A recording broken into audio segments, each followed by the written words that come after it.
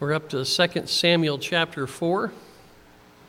At this point in time, we've seen that King Saul has been killed and his son Jonathan as well.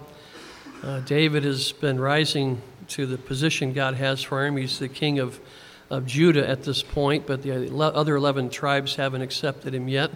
That is coming down the road. But in 2 Samuel chapter 4, we're going to jump into the text here, and we'll get a little bit more of the context as we get into the passage here. So 2 Samuel chapter 4, it starts out in verse 1. When Saul's son heard that Abner had died in Hebron, he lost heart, and all Israel was troubled. Remember that Saul's son was named Ishbosheth, and we'll see him a few times here as we go through the passage. He was the king of 11 of the tribes of Israel at this point. You remember when he was put in office, so to speak, there, it was Abner who turned out to be the guy that declared him to be the king of 11 tribes. So it wasn't the Lord's doing. This is something that Abner pulled off on his own. And Abner became his commander for his armies. So right now we're told, he's here. He just heard the news that Abner had died. And it was a kind of a wicked thing that happened there when David's general, Joab, he set up something there, and he ended up killing and murdering Abner. So it was a bad situation. We don't know exactly what Saul's son has heard at this point other than he died. His first thought is probably, I guess, David decided to do this and kind of take our power away. But it wasn't David at all. David had nothing to do with it. It was his officer there, Joab, one of his commanding officers. So it was a bad situation, and now there's going to be some more dominoes fall because of that.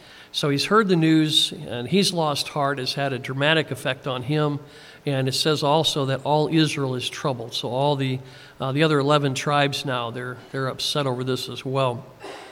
So David, again, he's only the king of the tribe of Judah at this point. And the rest of the tribes have been following this man Ishbosheth, who was one of Saul's son. So now Ishbosheth here, he's worried that if they killed my main commander, what are they going to do to me? And that's probably a good question to ask, once he's in this situation. So the 11 tribes heard about it. They're troubled too, and they're probably thinking that David and his army is probably gathering right now to come after us. I mean, they've taken out our main general, our main commander, so now we're next in line, and we're just in for a really bad time. But we see a problem here with Ishbosheth. Since Abner, he was put in office. Abner's the one that put him in office, Saul's son here. Now Abner's gone, and Ishbosheth's world has just fallen apart. And because of that, he's lost heart. So we see here that he was trusting in man rather than trusting in God. And that's a serious problem. If we're in that same place, trusting in man rather than trusting in God, then it's probably right that we should be afraid of what's going to happen too, because man doesn't have control of things. God does, right? So if we're seeking the kingdom of God first, if we're trusting the Lord, doing what he told us to do, then we don't have to worry about anything. That's what the Lord says. You don't have to worry about anything. You just seek the kingdom of God first, and I'll take care of everything else. So our God, he can handle any situation that comes along. And remember, he loves us tremendously, okay?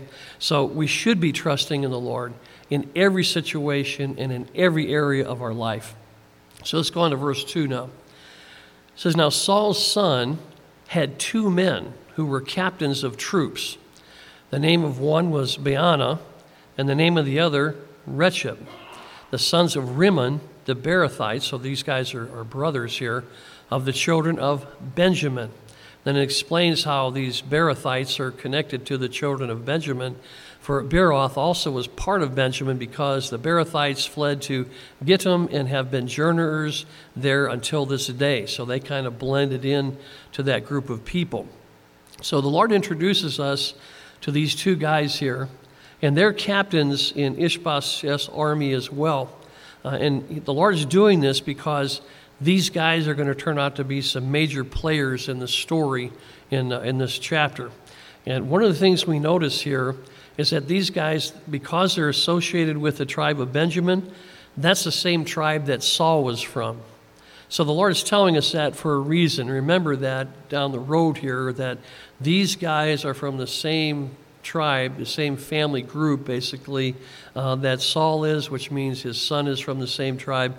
So these are all the same guys. And it's interesting, you remember Saul, when he had control before he died, the closest guys to him were guys from his own tribe. He really favored his own people, and he probably made all kinds of great business deals for them, which is pretty normal in politics. So some of these guys now, they were probably in that group of being well taken care of by Saul, as long as they were the yes men that he wanted to have there. So it goes on in verse 4. Jonathan, Saul's son, this is Jonathan who had gotten killed there, he had a son who was lame in his feet. And the Lord explains to us how this happened. He was 5 years old when the news about Saul and Jonathan came from Jezreel. And that was the news that they had been killed in battle. So at the age of 5, his nurse took him up and fled. And it happened as she made haste to leave that he fell and became lame. And his name is Mephibosheth. So we've got another one of the relatives of Saul here. And the Lord is introducing us to him too, because he's going to be a player down later on in the story. He's not in our passage today, but we'll see him later on. So this would have been Saul's grandson here, being the son of Jonathan. And he tells us right off the bat, this grandson has some physical problems that make him lame, and he even explains how it happened. He says, that there was an accident that took place. When the news came about Saul's death, the nurse was probably fearful and thought, man, they're going to kill everybody in the family now, so I need to get this young child away from here. So as in doing that, something happened, and it doesn't give us all the details, but in the haste, he fell, or maybe she even fell on top of him. Somehow it appears that both of his feet or ankles were broken. And back then they didn't have a way of fixing them properly, so they healed that way. And now, because of that, he's not right. He's lame in attempting to walk. So this is really going to hinder him depending on what he can do. His limitations are pretty great in what he's able to do physically. So this is the Lord's telling us this to say there's more relatives of Saul. Normally, the kings in charge, when Saul was there, his family line was going to be the ones to take succession of the kingdom after him. Well, the Lord switched over to David, but he's letting us know there are other guys in line here. So if the people wanted to rebel, they could say we've got one of Saul's relatives besides Ishbosheth, that we could put in there. It's just this guy's got some physical problems. And it's kind of interesting in Scripture we notice this. Both the Old Testament and the New Testament, as you're reading through, you might catch this. The Lord likes to introduce us to people that are going to come into the story. They're going to be major players along the way. So he'll let us know, here's this guy and here's who he is. And then you might say, well, what's that got to do with anything? But keep reading and you'll find out that he introduced this guy because he's coming up down the road, just so you know who he's talking about. So he mentions these guys. And in verse 5, and it says, then the sons of Rimmon, the Beerothite, Rechab and Baanah, they set out, and it came about at the heat of the day to the house of Ishbosheth, who was lying on his bed at noon. So this wouldn't be too unusual for people taking a rest in the heat of the day. Back then, in some places of the world, they still, if it gets very hot, a lot of times they will take a break in the afternoon and get some rest. So here, the king is doing the same thing. One of the things that's interesting, somebody pointed out, he's laying in here and he has no bodyguards. Now, if you're thinking that my life might be in danger next, you might think he'd have a whole troop around him, to watch him. But we don't see anybody that's in the house here for protection for him, and that's going to turn out very bad. So verse 6, as these sons now have come into the house, it says they came there all the way into the house as though to get wheat. So they kind of gave the impression that, hey, we're here in the middle of the day, we're probably coming in to grab some food, and that's kind of what the thought was. Well, they come all the way in, and it says they stabbed him in the stomach. Then Rechab and Baanah, his brother, escaped, and the Lord gives us a little more details of what all happened. For when they came into the house, he was lying on his bed in his bedroom. Then they struck him, and they killed him. They beheaded him, and they took his head and were all night escaping through the plain. Now, they've got a sneaky plan here. They've decided to make it look like they were just coming up to the house to get food, but they really wanted the head of the king. And their reasoning is they're going to give this as evidence to David that, hey, we're the good guys. We're on your side. We took your enemy out, okay? So they've got a plan here. And, here it is. They're escaping, and it took them all night to get to the location where David was. So you can figure these guys are probably, making plans as they go, like, man, David's going to be so happy. I wonder how much he's going to give us, I wonder how much in charge he's going to put us in his own army. And they probably have all these dreams going, and it's all foolishness because they did a really bad thing here. So they had this plan they were working on, and later on we'll see that they're going to try to use that head to make a pretty nice profit for themselves. The Lord warns us, about especially young people, not to keep company with wicked people like these guys. Take a look over at Proverbs chapter 1. This is great advice the Lord gives, like I said, especially to young people. And we need this when we're young. The parents, we should be giving this to our kids at home, and hopefully they're listening. Sometimes the teenage years, they don't hear quite as good as they were when they were younger. But in Proverbs chapter 1, if you look down to verse 10, here's the wisdom God's trying to pass on to especially young people, but it applies to all of us. It says, my son, this is Proverbs 1, verse 10, my son, if sinners entice you, do not consent. If they say, come with us, let us lie in wait to shed blood. Let us lurk secretly for the innocent without cause. Let us swallow them alive like Sheol, and whole like those who go down to the pit. We shall find all kinds of precious possessions. And that's what these guys are doing, thinking, man, we're gonna make good off of this deal. We shall fill our houses with spoil. Cast in your lot among us. Let us all have one purse. And the wisdom here is, he says, my son, do not walk in the way with them. Keep your foot from their path. In other words, don't even get close to these guys. For their feet run to evil. They run to evil. They're excited to do this stuff. They make haste to shed blood. Surely in vain the net is spread in the sight of any bird, but they lie in wait for their own blood. They lurk secretly for their own lives. They don't realize this is going to backfire on them. And that's what's going to happen to these guys too.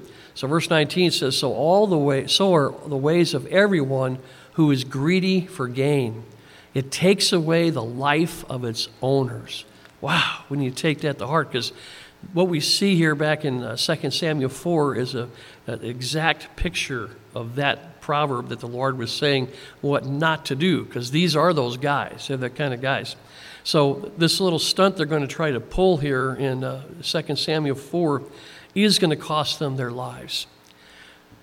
We get from this, that we need to listen to the Lord's instruction and his warnings in his word. He knows what he's talking about, and he's always telling us the truth, always. Verse 8 goes on back in 2 Samuel 4. They brought the head of Ishbosheth to David at Hebron. Remember, that's where David has set up headquarters right now, at Hebron. And they said to the king, so they're speaking to David here, here is the head of Ishbosheth, the son of Saul, your enemy, who sought your life. And the Lord has avenged my lord, the king, this day of Saul and his descendants. So they're making it sound like we've wiped out the last of his descendants, and the Lord told us there's more. These guys, they got a pretty big head at this point. But these guys have done a very foolish thing. They should have done their homework before they showed up here with this head of Saul's son. First of all, David was on fairly good terms with Ishbosheth from what we can see. Because remember, when David requested, that his first wife be returned to him, Ishbosheth, he responded very quickly. And we saw that a couple of weeks ago when we were looking at that passage. So David did not see Saul or his son as enemies. Remember, even when Saul was chasing him, David had great respect for Saul. He saw him as God's anointed king. So this was a huge mistake, number one, that these guys pulled by saying, we've conquered your enemy for you. It's like, that wasn't my enemy. David did not see him that way. And then on top of that, we see huge mistake number 2. These guys try to say their act of murder was an act of God on David's behalf. Look at the end of verse 8 there. It says, "And the Lord has avenged my Lord the king this day." So they're trying to pull God into this thing, It's like, man, you guys are something else. The Lord never told them to do this. All right? So they're pulling this one out, saying this day, Saul and all of his descendants, we've taken care of all that for you, our Lord and King, Something else. So they've got a lot of nerve. This is a huge mistake to try to pull this one with David, because David was so close to the Lord himself. He's not going to be fooled by these guys. You and I, we need to stay close to the Lord and very close to His Word, the Bible, because there are people out there who would love to deceive us, these false teachers. And by staying close to the Lord and close to His Word, we're able to clearly see these kind of folks and avoid them when we see them coming. Take a look at 2 Peter for a minute, because the Lord gives us some good warnings here that we need to stay close to His Word as well. If you look at 2 Peter chapter 2 and verse 1, and there's a few places in the New Testament here that speak about these guys, but 2 Peter chapter 2 verse 1 says, "But there were also false prophets among the people, even as there will be false teachers among you." And notice what they're going to do. "Who will secretly bring in destructive heresies, even denying the Lord who bought them, and bring on themselves swift destruction." So this is what these guys are doing. But look what it says in verse 2. "And many will follow their destructive ways, because of whom the way of truth will be blasphemed." So the Lord tells us there's going to be these false teachers among believers, and many people are going to follow them. And to me, that tells us there's a lot of folks who are not staying close to the Lord. They're not staying in His Word, and they're easily deceived when these guys come through. So the Lord warns us here, very clearly in 2 Peter, this stuff is going to be here. It's going to be around. So we need to be prepared for that, and I think the Lord gives us good warning. He also said in Matthew 24, and I'll just read that part to you, because He tells us in the very last days, many false prophets will rise up and deceive many. So the Lord tells us, that this stuff is going to happen. There's going to be false teachers. There's going to be false prophets. And we shouldn't be surprised at the number. There's going to be a lot of them. And the very sad part is the number that are going to be deceived by them. Many people. So in both of those cases, you don't want to be in the category of the many as we look at those warnings. And the best way to avoid that is by staying close to the Lord and close to His Word. So we can really protect ourselves by doing that. Come back to 2 Samuel chapter 4 and look at verse 9. It says, "But David answered Rechab and Baanah his brother," now that they've made their little speech about all that they've done for King David. So he answers them, it says, the sons of Rimmon, the Beerothite, and said to them, "As the Lord lives, who has redeemed my life from all adversity." So David here, right off the bat, he's letting these guys know that it was the Lord who redeemed his life from all of his enemies. And he's implying, I don't need any man's help because God's got this and I'm on God's side. And I certainly don't need you guys going out there doing stuff like this because God takes care of me. Wow. It's such a comfort for us, to know that when we're walking with the Lord, He's got our back, and we don't have to trust in men who can often fail us. Our missionary guys, when they went on their trip, one of the testimonies the guys brought back, they said one time one area they were in, everything they had planned did not work. Every step they had for a couple of days was just the opposite of what the Lord wanted, and the Lord kept changing everything. But thankfully, the guys were like, we're flexible. Whatever God wants is His thing.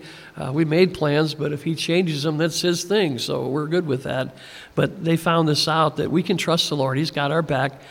We don't have to trust in men. We don't have to trust in our own plans. Praise the Lord for that, that God takes care of things. We just trust in Him. So the missionaries came back with that statement. They said, yeah, man, it was awesome. Nothing went the way we planned, and God took over, and it was great, So as long as he's in charge, everything is good. Even when it falls apart, it's still good because he's in charge, right? And we trust him for that. So verse 10 goes on as David is starting to talk to these guys and tells them that God's the one who redeems my life, and he's done it from all adversity. Verse 10, it says, when someone told me, David says, saying, look, Saul is dead, thinking to have brought good news, I arrested him and I had him executed in Ziklag. And we remember that story. He said, the one who thought I would give him a reward for his news. So here David reveals that Amalekite that brought the news to him about killing Saul, that he had a very selfish motive. So there was another guy who made a mistake by not doing his homework before he showed up to speak with King David. And by now, these two brothers who are standing here before David, they must be shaking in their sandals because the news they're hearing is not what they thought. They thought there was going to be a great celebration on their behalf, and instead it looks like they're getting the gallows ready for them, huh? And we hope and, we pray that people will do their homework before they stand before the King of Kings and Lord of Lords, King Jesus. Because there's only one way that's going to turn out good for them when they're there. They need to receive Christ now, before that day comes. Because if they don't, they're going to have to face the wrath of God, and Almighty God. And their story or their excuse that they didn't have time or they missed or whatever, that's not going to work for them. So we pray for the lost, Lord, help them do their homework ahead of time and not be a mess before the King when they stand there, because these guys are a picture of that, what it looks like when you're not prepared to answer the King because you didn't do your homework. You did what you thought was right and not what God says is right. So verse 11 now, David's still talking to these guys, and their heart has to be sinking lower and lower here. In verse 11, he says, if I did that to this guy who brought the news about King Saul, how much more, he said, when wicked men have killed a righteous person in his own house on his bed. Therefore shall I not require his blood at your hand and remove you from the earth? Wow. Yeah, David's a little upset here. You can see that. So David calls out their wicked act. They murdered a righteous man. He said there was nothing wrong with this guy, And I appreciate the grace he gives here because, David looks at this guy as he was hoodwinked. I don't blame him for everything that's going on. Abner's the one behind the whole mess. He's the one who pushed all this together. This guy was thrown in there, and he happened to be in the right family line, so he's the guy. And unfortunately, we can see Ishbosheth really wasn't a great leader. I mean, that wasn't his character or his ability. So David has mercy on him. He's not upset with him. So he declares that they murdered a righteous man, and they even did it while he was in his own house and in his own bed. So he's basically saying, these cowards didn't even give him a chance to defend himself. And what a sad way to have to die. He didn't die in the battlefield. He ends up dying in his bed by some traitors. So yeah, David's infuriated with these guys, and they should be scared at David's words. And to listen to these, besides that, listen to these scary words we get from the Lord, and all people everywhere need to pay attention to them. In John 3:36, it says, he who believes in the Son of God, Jesus, has everlasting life. And he who does not believe the Son shall not see life, but the wrath of God remains on him. And those are scary words because that applies to every human being. Either you have Christ and you're completely forgiven, or you do not have Christ and you have the wrath of God remaining on you, abiding on you still. So these are words that everyone needs to pay attention to now before it's too late, because there's no do-overs when you stand before the Lord. You have to do your homework ahead of time. So David says at the end of verse 11 there that they're going to pay with their own life, because he says, I'm going to remove you from the earth. So because of the life they took, their life is going to be taken. They are reaping what they have sown. Verse 12 goes on. So David commanded his young men, and they executed them. They cut off their hands and feet, and they hanged them by the pool in Hebron. But they took the head of Ishbosheth, and they buried it in the tomb of Abner in Hebron. So David had their hands and feet removed. These were the hands that committed the crime, their evil deed, and their feet that took them there to do it. This mutilation, too, of their bodies showed that these evil men, they did not deserve a decent burial, because this was cold-blooded murder that these guys had committed. So David's going to use them, and he's going to send a message by them. He hangs these guys in a very public place. It mentions the pool here. This would be the place where people would come every day to get water.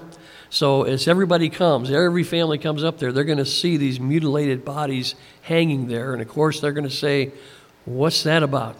So David had them hung there as a warning. He wanted to let everybody know that he does not approve of this kind of evil behavior. So before anybody else, goes to killing any of Saul's family and thinking they're going to be pleasing David in the process, they just need to look at these bodies and remember David's going to deal with anybody the same way who tries to do this kind of foolish thing ever again. Then we're told, that he takes the head of Ishbosheth, which is all he had, and he made sure it was buried properly in a tomb. So David shows respect to Saul's family here, and excuse me, he gives this head a very decent burial, trying to honor them and honor this man. It goes on in chapter 5. Then all of the tribes of Israel came to David at Hebron, and they spoke, saying, "Indeed, we are your bone and your flesh. Also in time past, when Saul was king over us, you were the one who led Israel out and brought them in. And the Lord said to you, you shall shepherd my people Israel and be ruler over Israel." Therefore all the elders of Israel came to the king at Hebron, and King David made a covenant with them at Hebron before the Lord, and they anointed David king over Israel. So now all the rest of the leaders, the leaders of the other 11 tribes, they come to David here, and they're anointing him as king over Israel. And they explain their reasons of why they did this. They said, first of all, that in verse 1 there of chapter 5, that you're an Israelite just like us. They said that you're indeed our bone, our flesh. We were related to you. And it's a good thing, because David, you remember, he has been spending time with the Philistines. And he was in hiding from Saul when he did that. But he hung out with them for quite a while. So these guys are acknowledging that we see you as fully part of the nation of Israel again, and that's one reason we're coming to you, and we're going to anoint you as king over us as well. Secondly, in verse 2, the first part of that, they pointed out that David was a respected warrior. He was a leader under King Saul. And if you remember, after David killed Goliath, Saul pulled him right in and had him leading troops and armies and that. And he was a well-respected leader. Remember, they even had their songs they were singing about David. So before King Saul went crazy and jealously started chasing David, David had that reputation that he was a good leader of Israel. So that's the second reason they're giving. The third reason is in the second part of verse 2 there, where it says, you shall shepherd my people Israel, be ruler over Israel. They're acknowledging that the Lord has already declared this. He's anointed David. So they're identifying that as the truth as well. So here David is king over Israel, according to the Lord, and what the Lord just said there. And when these guys make this statement, that they know that, they're admitting that they were aware of it. So when they accepted Ishbosheth as their king, they've been in rebellion against the Lord too, just like Abner. So they've kind of committed themselves here when they said that. It's like, oh, so you did know that. Well, why were you not following King David before? Well, obviously you're not interested in following the Lord's will. You went along with Abner's program that he came up with. Now, somebody had mentioned too, it took these leaders all this time, now that David's kind of the last remaining choice. Saul is gone, his son is gone, so I guess we got to go with David. And that's a sad picture a lot of times of how people treat the Lord. We don't come to the Lord until everything else has been fixed and we can't do nothing else, or it's fallen apart so bad. We don't have any other choice, so I guess we'll just go to the Lord. So we see a sad picture here of these guys doing that. And it applies too when people treat the Lord just like that as well. So on to verse 4, it gives us some information on David's age here, which is interesting. David was 30 years old when he began to reign, and he reigned 40 years. And the Lord breaks it down for us a little bit here of that 40-year reign. In verse 5 it says, in Hebron he reigned over Judah 7 years and 6 months. So that was 7 years and 6 months where he was only the king over Judah. And then in Jerusalem he reigned 33 years over all Israel in Judah. So he tells us about the time span of David's reign in Israel. And remember, he also had that 10-year period for this before this even started, that the Lord was training him when he was on the run from King Saul. He wasn't reigning as king anywhere at that point. He was just on the run. The Lord was using that time to prepare David for this position he had for him as king. And when God's calling us, and he's got a call in our life to serve him, we need to realize that there's going to be a training period for that as well. So don't be discouraged when you go through those difficult times, and they can be very difficult because the Lord is training you for the important work that he's called you to do. And it seems like the more important the work, the more the Lord has to put us through. I mean, you look at guys like Joseph in the Old Testament, man, he went through some really low times, even sitting in prison, and yet God had a very important job for him, and he needed to go through that to be prepared for it. Also Moses, 40 years in the desert, it took him to be prepared. So don't be discouraged if you have a very difficult time and you said, Lord, I said I was going to serve you. Why you let me go through this? The Lord isn't going to tell you, but you can read it in his word. He's saying through his word, that because I'm training you, you need all this. And isn't it funny? We'll say, well, Lord, I don't think I need this. Not this long. And the Lord says, that's why you're not in charge, because you don't know what you need. I do. So we have to trust him in that. And we want to please the Lord, right? We want to do what he calls us to do. So it goes on in verse 6 then. It says, and the king and his men went to Jerusalem against the Jebusites, the inhabitants of the land, who spoke to David, saying, you shall not come in here, but the blind and the lame will repel you, thinking David cannot come here. So we got the rest of the tribes here have accepted David as king, and he feels now that since he's got the united Israel together, that he needs to get a capital that's going to be further north, because he's pretty far in the south there. And it makes sense that he wants to be more accessible to everyone, so he's going to go up in the area of Jerusalem. Well, right now, he's in Hebron. It's further south in the tribe of Judah itself. So he needs to move up to be in a better central location for the land of Israel. We see the Jebusites mentioned here, and they're mentioned kind of briefly. You can see they've got quite an attitude when David starts to approach them. They've held this city, control of this city, for about 400 years. They were not supposed to be in the land. When the Lord told Israel to go on the land and kick all the inhabitants out and destroy them and all their idols with them, this was a group of people who was supposed to be gone. They weren't even supposed to be around. Israel obviously didn't obey the Lord completely, so for the last 400 years, these guys have been holding on to this central city located in Israel there. So it was a city, too, that was easy to defend because of how it was situated. So these guys took advantage of that, and no one was able to take it from them. They did lose it for a short time, I should say, but they got it back pretty quick. Seems like 400 years they've been very comfortable there. And now that David's coming, they're thinking there's no way. So you can see, as it says there in the end of verse 6, they said, you shall not come in here. They said, there's no way this is going to happen. We've defended against other people, so you're no different. And then they get real mocking here. But the blind and the lame will repel you.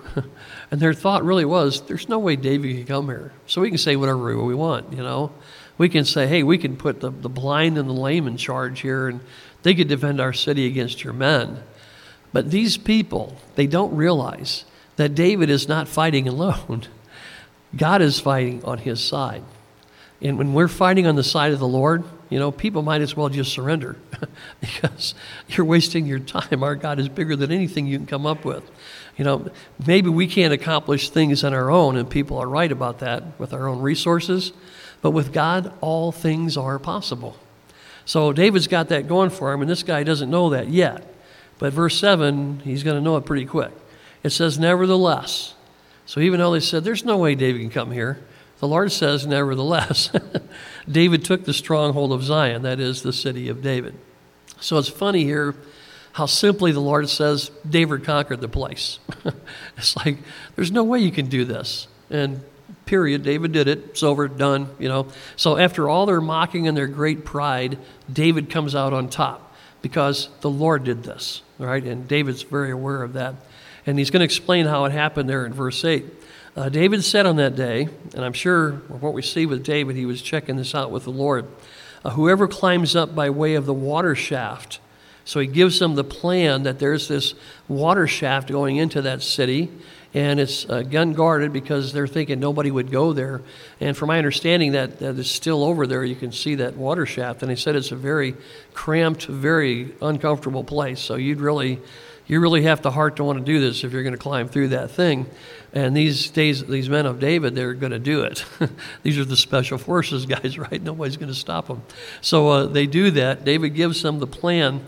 He says, whoever climbs by way of the water shaft and defeats the Jebusites, and he calls them, here's what he puts that tag on them that they put on themselves, the lame and the blind. He said that's what the Jebusites are, who are hated by David's soul. David does not appreciate their sarcasm. He said, whoever does this, he shall be chief and captain. So there's a reward for anybody that wants to do this. We're going to give you a high position.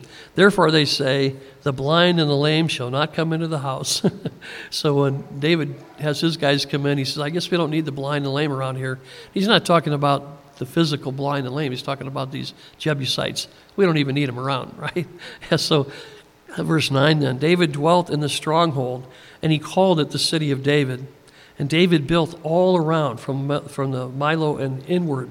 So he's building up the area around the city of Jerusalem. Verse 10, David went on and became great, and the Lord God of hosts was with him. And right there you see the key to the secret of David's success, because the Lord God of hosts was with him. And Lord, you know what, guys? We have that same Lord with us. So we've got amazing power and abilities and resources of trusting in the Lord, walking in his ways, doing what he called us to do, make disciples of all nations. That's our program we're in right now. So verse 11, then Hiram, king of Tyre, sent messengers to David, and cedar trees, and carpenters, and masons, and they built David a house. So this king now, who's in the area, he's going to honor David by this magnificent house that's being built for him. And later on, we hear more about that house made of these beautiful cedars. So it must have been a very nice place. Verse 12, so David knew, as this king steps out of nowhere and says, we're going to build you a house, and he sends all this resources, all the people, everything needed, and they do this for David. That was a message to David. Verse 12, he knew that the Lord had established him as king over Israel. That was his confirmation. And also that he had exalted his kingdom for the sake of his people, Israel. So he sees this position that God has given him is not for David. He said he was exalted for the sake of his people, Israel. So he knows this is not for my glory. The Lord didn't do this to say, look at King David. He was saying, I put David in there because he's the servant who's going to let me work through him to minister to my people. And it's all about God's glory. So this is an extremely important thing for us to realize. God calls us, and he puts us in positions not for ourselves, but for the sake of the people that he's called us to minister to. We're simply the vessels that God wants to work through, and praise the Lord if we've got a heart that says, I'll submit to you, Lord. You lead, I'll follow, and you tell me what to do, and I'll do it. That's an awesome thing. This is a great principle, to understand that we're not here for ourselves. We're here to minister to the people that God's called us to, and that helps keep us humble. It's not about me. It's not about what I'm doing. It's about God wanting to speak to you and minister to you. So that's God's calling. And David, the light came on for him if he hadn't seen it before. Now he sees it. I'm not here for myself. I'm here for the people. Verse 13, and David took more concubines and wives from Jerusalem. It's like, what? What happened here? Everything's looking really nice and really wonderful, and all of a sudden, David's got an eye here that he shouldn't have. He took more concubines and wives, plural, from Jerusalem after he had come from Hebron. Also, more sons and daughters were born to David. So it goes on. Now, these are the names of those who were born to him in Jerusalem, and some of these you recognize. There's Nathan, there's Solomon, some of these other folks that are mentioned. But these are sons that are coming forth from David now. He's got a very bad weakness in this area. You know, the Lord had already prohibited multiplying wives in his law, but even more so for kings. He said, do not do this. Very clear. So David is living in disobedience in this area of his life. He's also trying to be like the kings around him, apparently, because they would demonstrate their greatness by how many wives they had. And there's still that stuff going on in the world today in some third world countries there and stuff where they think, you know, the more wives they have, it means more powerful of a man I am and more prosperous and everything. So David apparently has fallen into that trap as well. And it's a sad thing to see. I look at this and I say, you know, David had a porn problem, but he had a live porn problem. It wasn't a digital one or on paper. It was real people. And he just kept bringing these people in, these poor ladies here. And this is very important for us to get.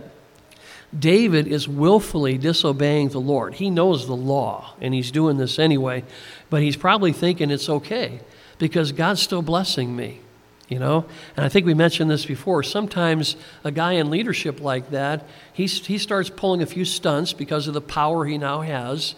You know, as a shepherd, I don't know that many women were interested in David. They might have been, but they probably thought this guy smells like sheep or something, you know. But now that he's a king with all this power, with all this wealth, now he's able to take these ladies and afford them and everything else. So sometimes when that happens, a guy gets messed up in the head, and he's thinking, God's still blessing me. I mean, look, he's got me in charge. Everybody's submitted here, and we're able to defeat the enemies and that, so God's still working.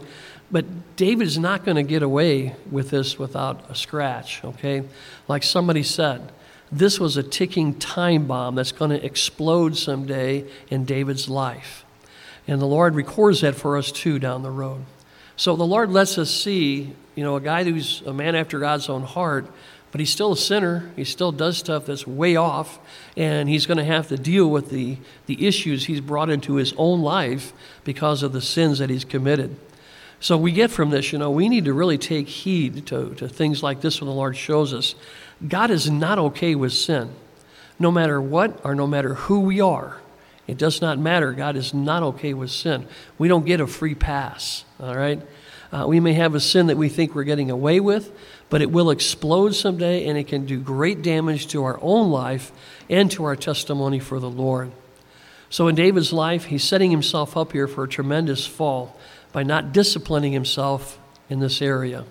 And the apparent lack of judgment, you know, from the Lord that David sees in his life is simply the Lord, you know, as he's thinking, I guess, you know, Lord's not dealing with me on this, so I guess it's okay. It's given David time to repent. It's not that the Lord, you know, he's not going to come crushing down on him. He's giving him a chance to say, don't you feel that conviction? Don't you know that I'm trying to help you get free from this, and you're not paying attention? So the Lord is so gracious and long-suffering with us. He gives us a lot of time, but that time isn't saying he's okay with sin. He's not giving you a thumbs up.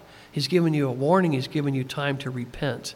And man, that's why we need to know the Word of God. And we see these stories, and we see what happens later on when David falls for Bathsheba and gets into all kinds of a mess because of that. So, the Lord warns us right here in His Word. Verse 17 goes on, now when the Philistines heard that they had anointed David king over Israel, all the Philistines went up to search for David. And David heard of it, and he went down to the stronghold. So the Lord is very gracious to get word to David and a heads up, you know, when these things are happening.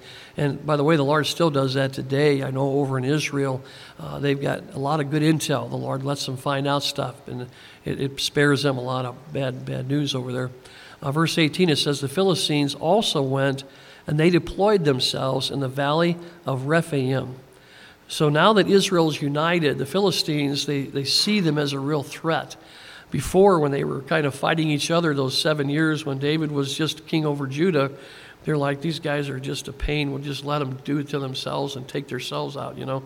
But now that they're united, they're thinking these guys might decide to come after us someday. So they're going to decide to step in and make the first blow and try to knock Israel down a few notches. Now think about this, because this is what happens in our life too.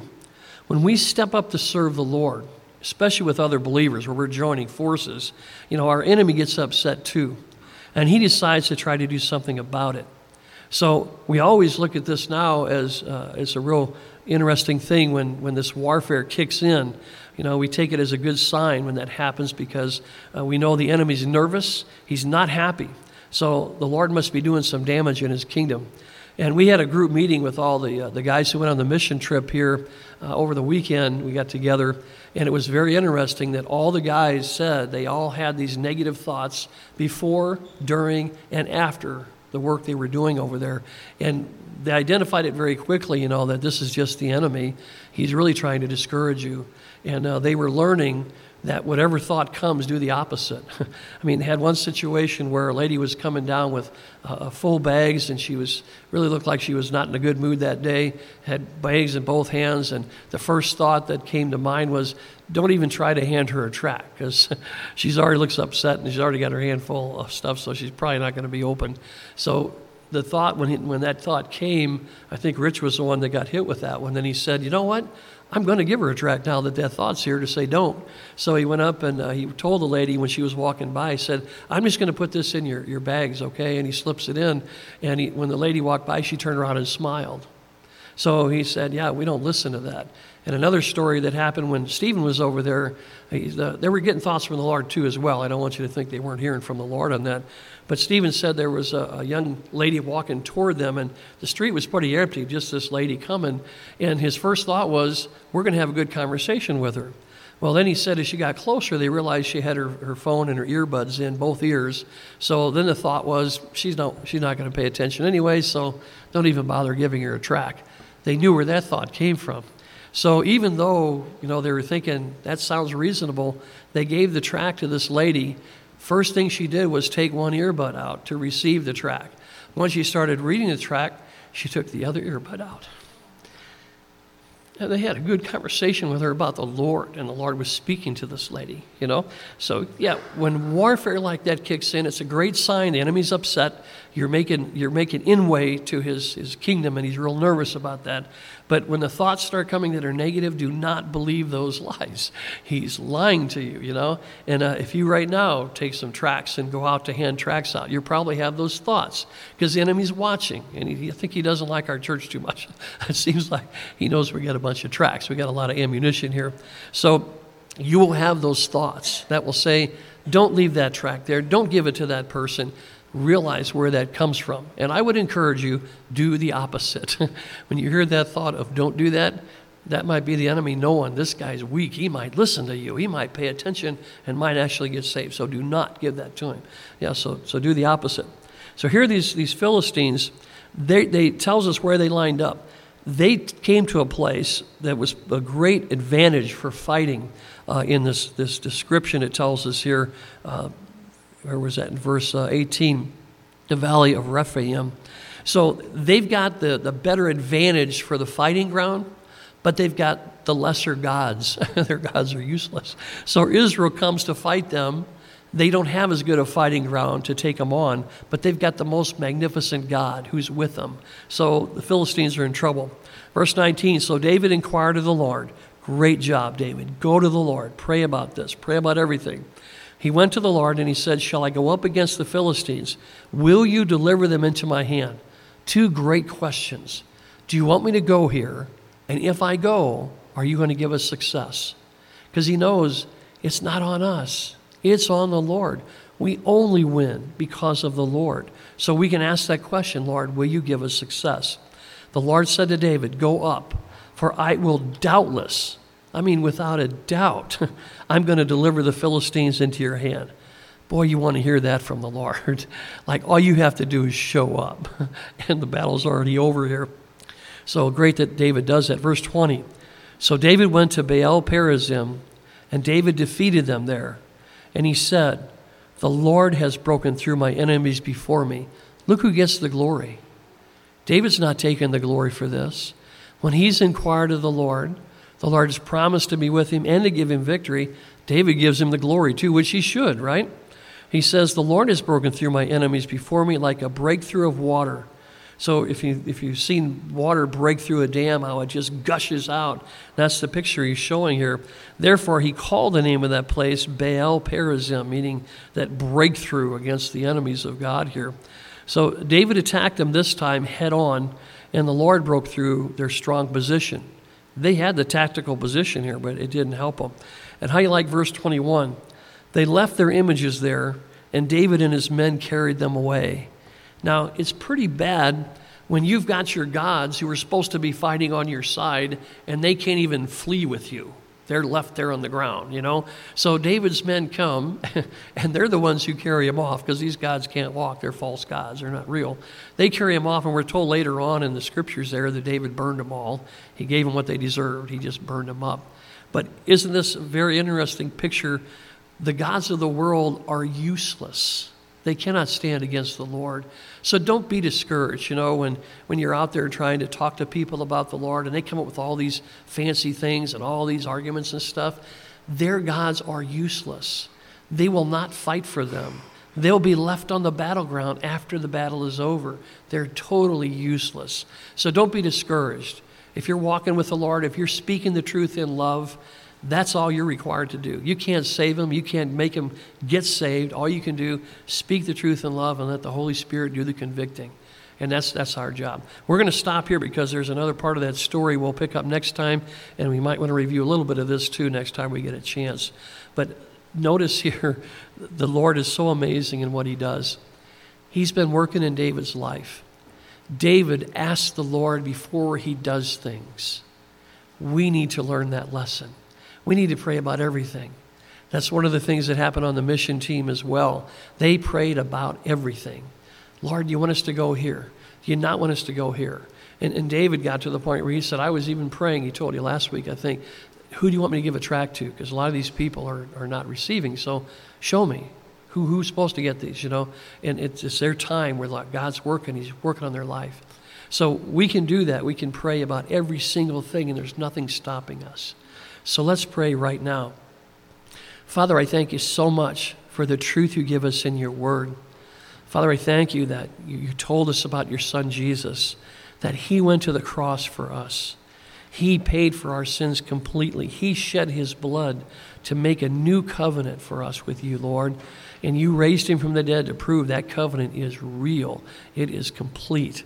So we praise you and thank you for that, Lord.